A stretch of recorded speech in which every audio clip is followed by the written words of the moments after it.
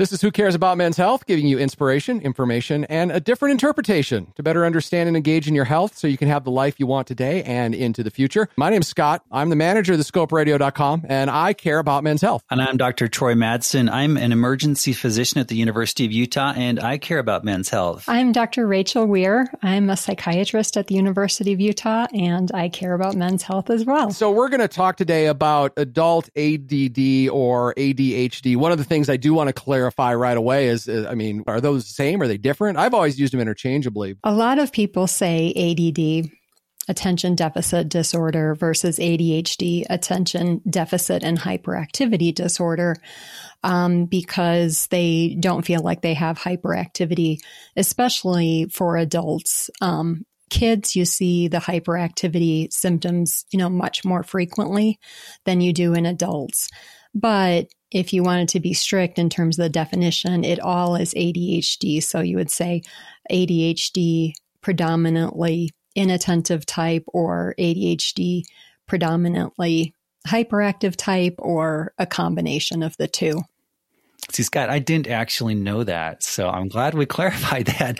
I bet you're right. I had heard years ago ADD, and then now I always just use the term ADHD, but I did not understand the reasoning for that. But it sounds like, Doctor, where you're saying if we're basically, we don't use the term ADD anymore, it's ADHD, and then there are different subtypes within that.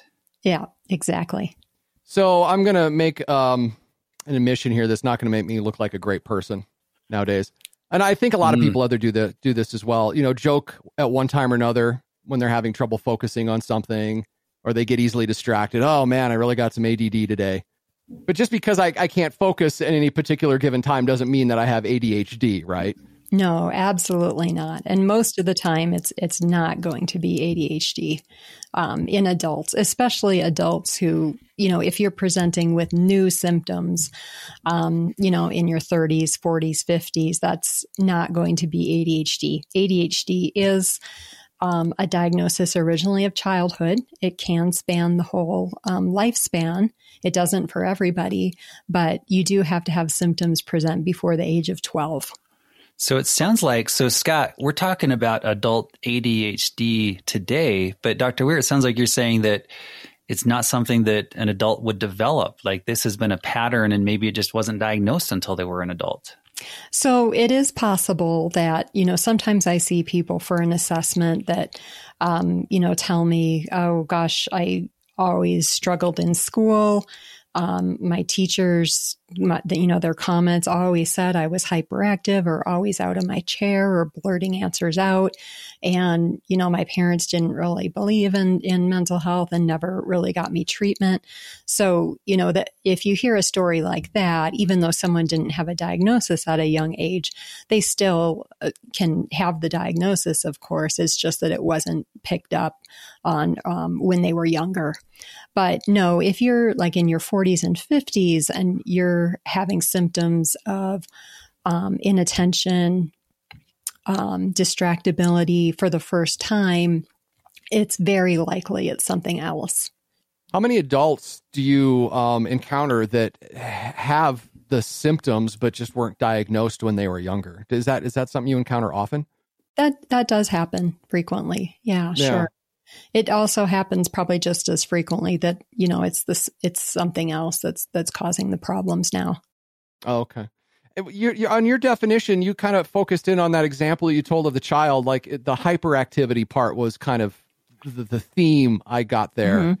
Is that generally the case? So am I incorrect in thinking it's just kind of lack of attention, even in a child? It's more about the hyper? It can be both in kids. It is much easier to identify in kids who are hyperactive in a school setting.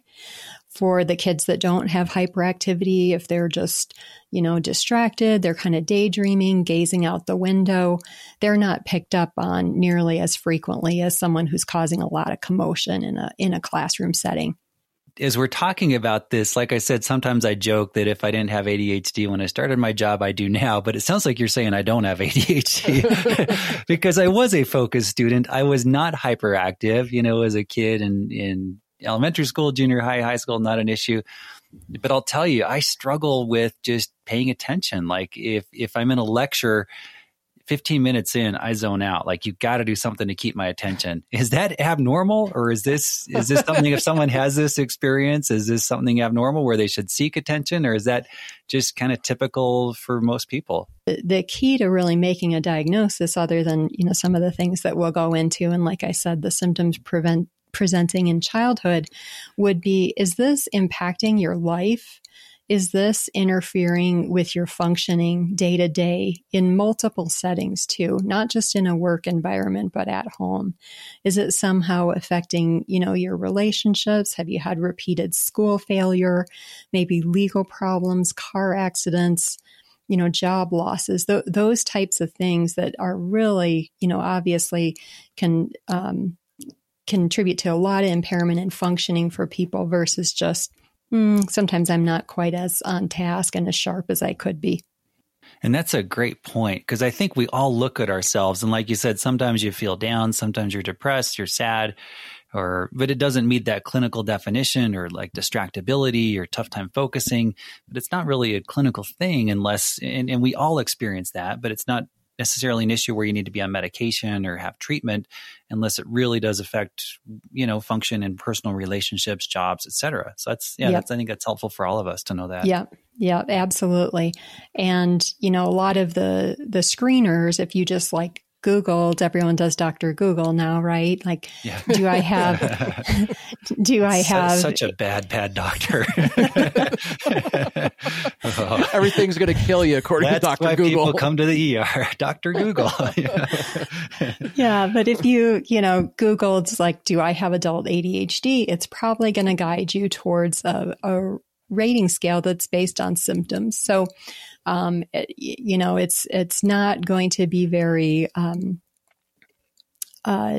sensitive in terms of actually giving you a diagnosis and, saying, do you have some functional impairment? It's just looking at symptoms. So I've seen a lot of people bring those kind of screeners to me saying, I'm pretty sure I have ADHD.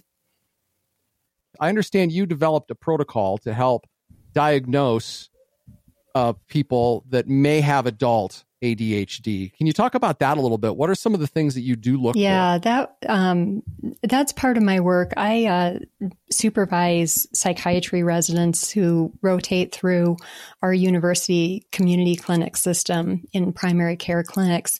And the first year we did it, I was expecting, to see a lot of depression, anxiety, possibly bipolar disorder. And we were really surprised at the number of requests we got for adult ADHD assessments. So we really had to come up with, a protocol that was thorough but reasonable to kind of help our primary care colleagues in, how to really make this diagnosis. So, one thing I would say is, if you're as a patient and you're wondering about this and you're going to a provider, and you're just saying, I can't really focus, and I filled out this scale, and there's not really much of a discussion of, is this lifelong? Is there collateral information, maybe from a school or a parent? Are screening for other mental health conditions or other medical conditions, and that, you're leaving that appointment with a diagnosis and a prescription, that probably wasn't an adequate assessment. So we developed, it's still shorter than doing like a full neuropsych testing and neuropsych battery, but it is a 2-part evaluation, so that at that first appointment, what we can focus on is screening for possible comorbidity, other mental health problems, substance abuse problems, underlying medical problems that could be contributors, giving the patient some scales to take home and fill out, and maybe have a spouse or a parent fill out, and then kind of coming back and kind of looking at all that information together in the second appointment, and going through, if an ADHD diagnosis looks like it's likely.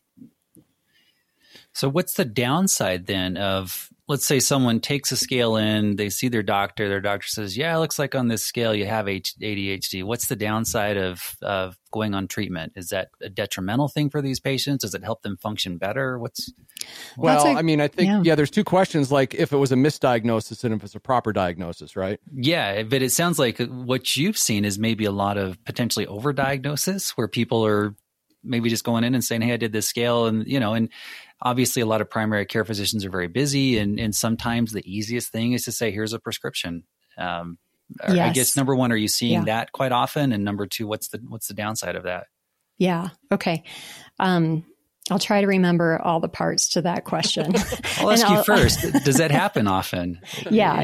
It certainly does. And that's kind of why we wanted to come up with a good way to really screen people and make sure we were treating comorbidities.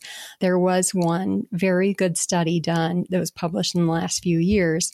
And this had actually been a longitudinal study of kids with ADHD. And then they had kids without ADHD in the control group, and they followed them over time. And in fact, the length of time that they followed them was into the average was about 14 years. So this was long-term follow-up. Now, of the children that they followed who were in the control group, we knew at age 10 that they did not have ADHD because they had very good assessments at that time.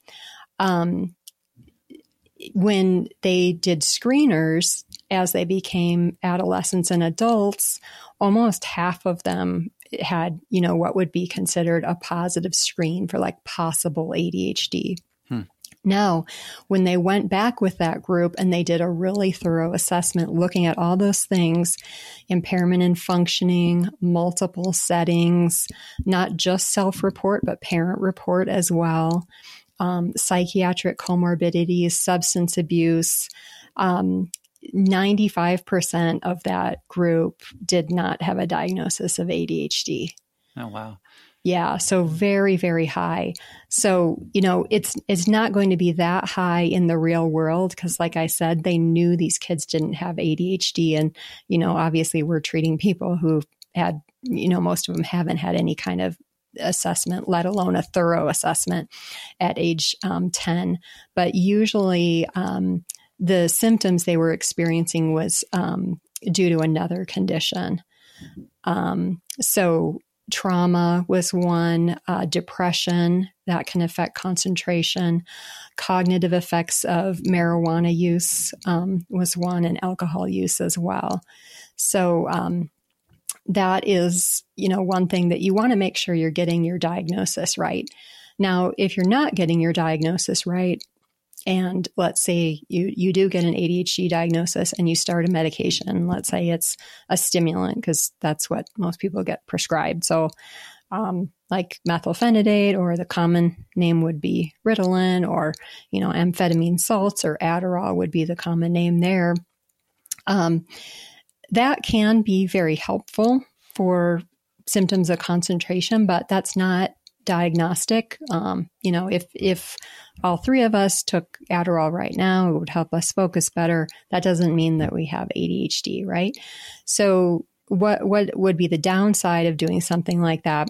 Well, first of all, just in improving your concentration alone doesn't inherently fix, a lot of the problems that people with ADHD have around like planning and being less impulsive, like improving executive functioning. You still need some skill-based treatment for that. And then if you're prescribed a stimulant, you might feel like, wow, this isn't really affecting me, but it could make anxiety worse. It could make you not sleep as well. And then sometimes what we see is people get into these prescription cascades where, they didn't really need that original prescription. And then they're prescribed something for sleep. And then they're feeling groggy the next morning from that. And then they want their stimulant dose increased. So you can see, you can kind of get down these paths where you're kind of treating more like side effects than you are really treating a condition. And then, of course, there can be some concerns about stimulant use, especially in men, especially as you get older. Blood pressure increases, pulse increases. Now, it's not that significant, but if you're talking about taking these medications for 10, 20 years, then, that can be a significant strain on your heart. So those are just some things to think about. That's interesting. But it sounds like that study, my takeaway from that study is if I go online and I do one of these self-assessments for ADHD, it's pretty much a coin flip as to whether I will be diagnosed based on that with ADHD versus not. And I probably don't have it, even if I'm diagnosed by that. Yes. Yeah. There was actually a good New York Times article several years ago where they had 1,100 adults take an online ADHD quiz, and almost 50% scored in that range that told them ADHD was possible or likely. And of those, sounds like the large majority, once they undergo a more rigorous assessment, don't have ADHD. That would be correct. Yeah. Wow. Yeah. Interesting. So, this is interesting. It's always interesting when we go into these conversations on who cares about men's health. Because when I came in, here was the way I thought it was going to go in my brain. We were going to talk about all these people that are adults and were misdiagnosed or undiagnosed for ADHD. Not misdiagnosed, let me rephrase. That were undiagnosed. They're struggling in their life. They finally get the proper diagnosis. They get the proper treatment, medication. I can't remember what you referred to those as, like impulse control, that sort of thing. Those exercises. Oh yeah, mindfulness and skill-based therapy. Mm-hmm. But what I'm hearing instead is it's a lot more likely that you're going to go in with some symptoms of something completely different, perhaps get a misdiagnosis, end up on some medication you don't really want to or need to be on, and you're not really even solving the problem that you had in the first place. Which one's the bigger risk for an adult here?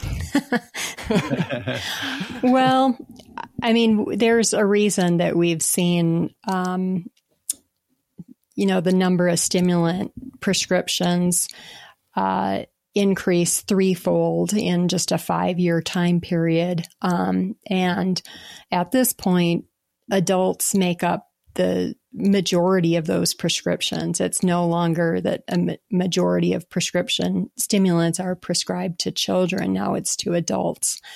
So, yeah, a lot of people wonder, well, if this helps my concentration and my focus, and I feel like I'm functioning better, what's the harm? I think these medicines, we have to remember they are controlled substances.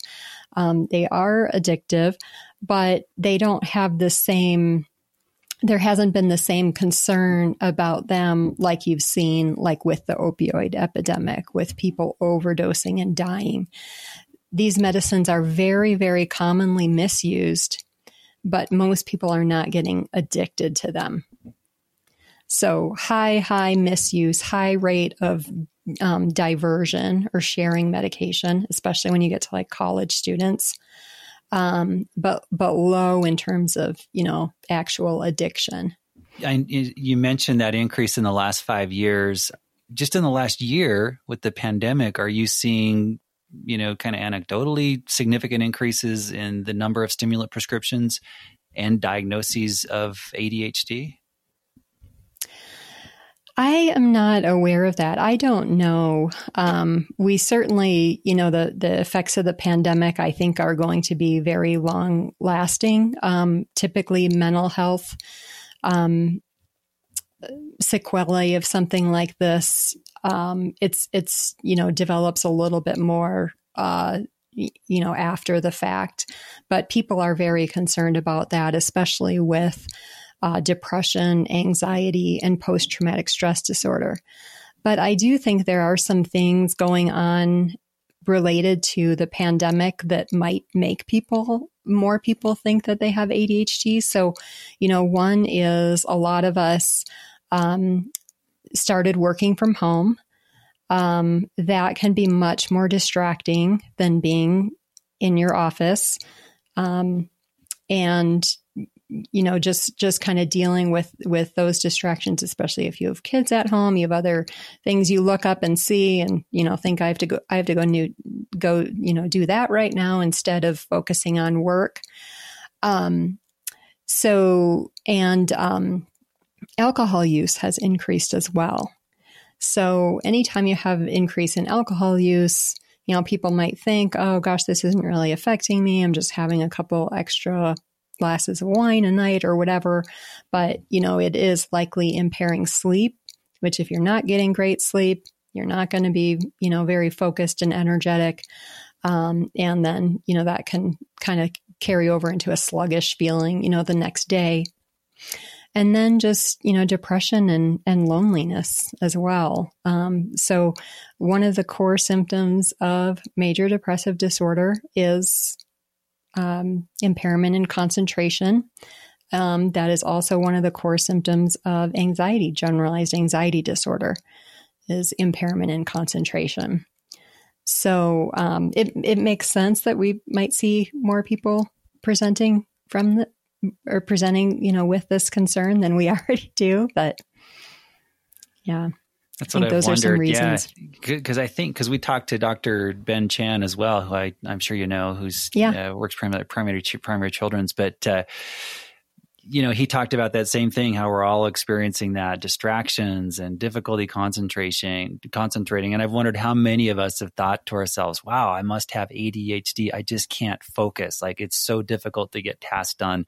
And then potentially doing online assessments and potentially being diagnosed and prescribed medications. So yeah, it's interesting, but sounds like maybe that is something we might see as more data comes out in the next couple of years in terms of prescriptions and diagnoses during this time.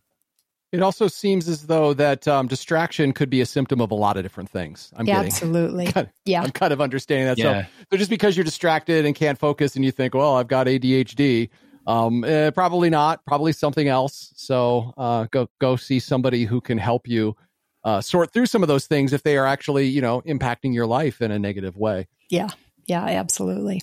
Dr. Weir, what would you help me sum up what we've learned today? We set out on this journey talking about adult ADHD. Is that something that somebody could have? Would they want to seek treatment for that? We kind of ended up someplace else. What would your ultimate summary be of what we should take away from this? Well, I'd say that ADHD in children and adults is a very real condition, and it can cause some very significant problems for people. So it is important to get it assessed and treated if you think that you suffer from it, or if you do, if you've had, the diagnosis or testing in the past, but maybe, you kind of stopped getting treated and now you're noticing some problems again, especially when we get to that kind of functional impairment. I think it would be worth noting that medication is very helpful for this condition. It's very helpful. However, it can't really help with some of the skills that people need in terms of being able to plan, multitask, think about future planning, things like that. So it is important to do some skill-based work as well, and maybe mindfulness too. Being able to learn how to stay in the moment, stay on one task, that can be very helpful as well. And then I think just, reiterating that this is a diagnosis that originates in childhood. So if you're noticing something now, if no one ever noticed any problems when you were younger, a parent, a teacher, yourself, and, you don't really have that functional impairment, you're noticing things like, my work performance isn't top notch. I'm not at the top of my game. I forget what I'm doing. You probably don't really meet the criteria, even though you might have some symptoms. And then I just always think it's important to think about what are some other underlying conditions that could be contributors, like we talked about depression, anxiety, sleep problems, for sure. We didn't get to that too much, but, especially in men, thinking about sleep apnea and what that can do to kind of your thinking and concentration throughout the day. That's all very important. Troy, do you have any final questions you'd like to throw out there? I mean, my takeaway from this is if you have concentration difficulty that's affecting your function, relationships, work, etc., you should really talk to someone. But it sounds like you're saying it probably is something else. Maybe adult ADHD, but probably not. It's probably something else. And if it's a new problem, it is definitely something else. Hey, thanks for checking out the Who Cares About Men's Health podcast. If you think there's somebody in your life that would find this podcast helpful, this episode in particular, or any of our episodes, please do us a huge favor and let them know about it so they can check it out. Also, you can go to our Facebook page, and if you have any reflections on today's episode, that goes a long way to helping other people find this podcast that might find it interesting as well. Our Facebook page is facebook.com/whocaresmenshealth. Thanks for listening, and thanks for caring about men's health.